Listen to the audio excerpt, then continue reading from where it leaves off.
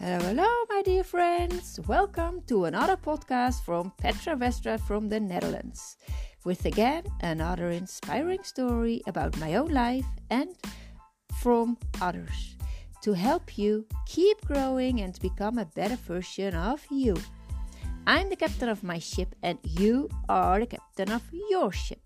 Decide where you want to go and take action. Enjoy!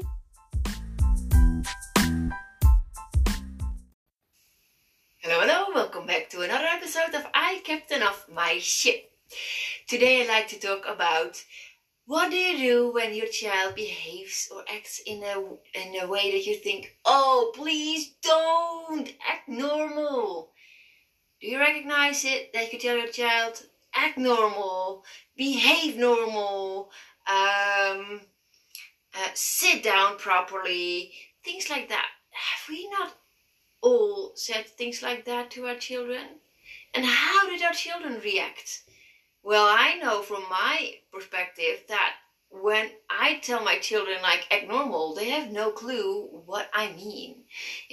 For example, last week I had something with my youngest daughter who is still at home. When she has something very good. Well, I think it's a good thing to do after she comes home. Every time after she comes home, she cleans her shoes. So with her dirty shoes on, she put it on the stairs normally, and she starts to clean her shoes. So that's a good thing to do. But what did she do this time? She put her dirty shoes. She came from outside, put her dirty shoes on my couch, and that's not. I never accepted that. I always told her never do that. So I saw that happening and I said, what? Excuse me? This is not allowed. And you know that. And she was like, oh yeah, I remember. I mean, it's a good behavior what you do to clean your shoes after you come from outside. That's good to do. It's a good thing. It's a good deed. But if you clean it when you have your dirty shoes on my clean couch, my couch will be dirty and is hard to clean. So there are special places in the house that it's okay to have your dirty shoes on and clean them, and you know them. Yes, I do. So I told her, what did I do? I told her it is a good behavior. I told her my boundaries, that it's okay to clean your shoes, but not okay to have your dirty shoes on my couch. And I told her, what do I expect the next time? The next time I expect her to clean her shoes when in the stairs for me. In my case, it's okay in another special spot. That's okay to clean, and she knows. So that I have my clear boundaries. So this way she knows what's not accepted and she knows what I expect the next time from her behavior, what is expected from her. Why is it so important for children to know what is expected and to be clear in your communication and tell your children why it is so important? A child wants the love of the parents. It's important for a child to survive, of course. It's the first basic instinct of a child. And it really wants to do right in your eyes because it will be loved and appreciated. So it will really try to do its best because it knows that it offers security and confidence. And that's good for a child. It can develop itself in a good way because the child can have confidence like, I did a good job the next time he does something good. And if you notice it and say, oh, thank you that you clean your shoes in this way, in my case, it's good. Thank you so much for cleaning them so that your shoes are clean and my house stays clean too. So that's good. Thank you so much for remembering that. Then the child feels noticed and feel loved, and that's what a child needs and wants. It wants to be seen and wants to be loved. It's really important for a child. So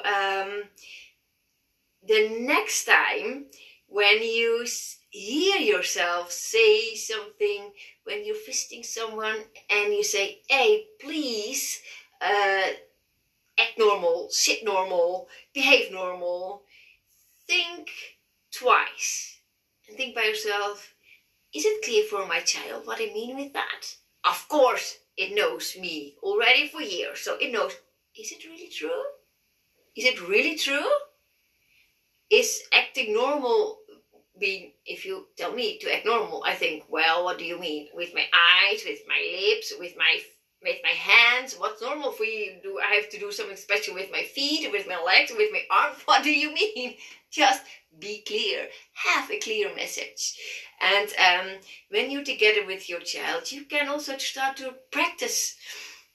Like if you want your children to behave in a certain way when you visit grandma or relatives or whatever, and you want your children to sit in a special way with the arms crossed or whatever you think is normal, I don't know your situation, of course, and you want them to behave like that, just practice it and have fun with it. So that your children know what you mean and explain why it is important, so that they will understand. And don't forget to celebrate it and notice it when a child behaves in a good way, so that it's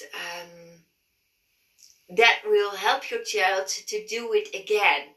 And I hope this really helps you to have a good conversation with your child. Have clear boundaries. Make sure that your child understands your communication, what you want. Be clear and specific in what you don't want and what you do want, and explain why it is important. And the last tip from today is try to speak on the same eye level. So don't look down on your child like that, like it's smaller than you are. Just go bend your knees and try to look in the eyes and have a kind and gentle voice to your children when you talk to your children on the eye level, and explain things, why things are so important for you. And I think that's it for today.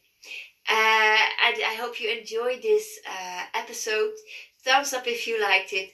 Don't forget about the workshop I will give on Wednesday, 15th of March. Send me an email if you want to have more information about it. info@icaptainofmyship.com. info@icaptainofmyship.com. If you have any question, don't hesitate to contact me, and I'll be more than happy to help you out. Okay, that's it for today. Talk to you Tuesday. Bye-bye.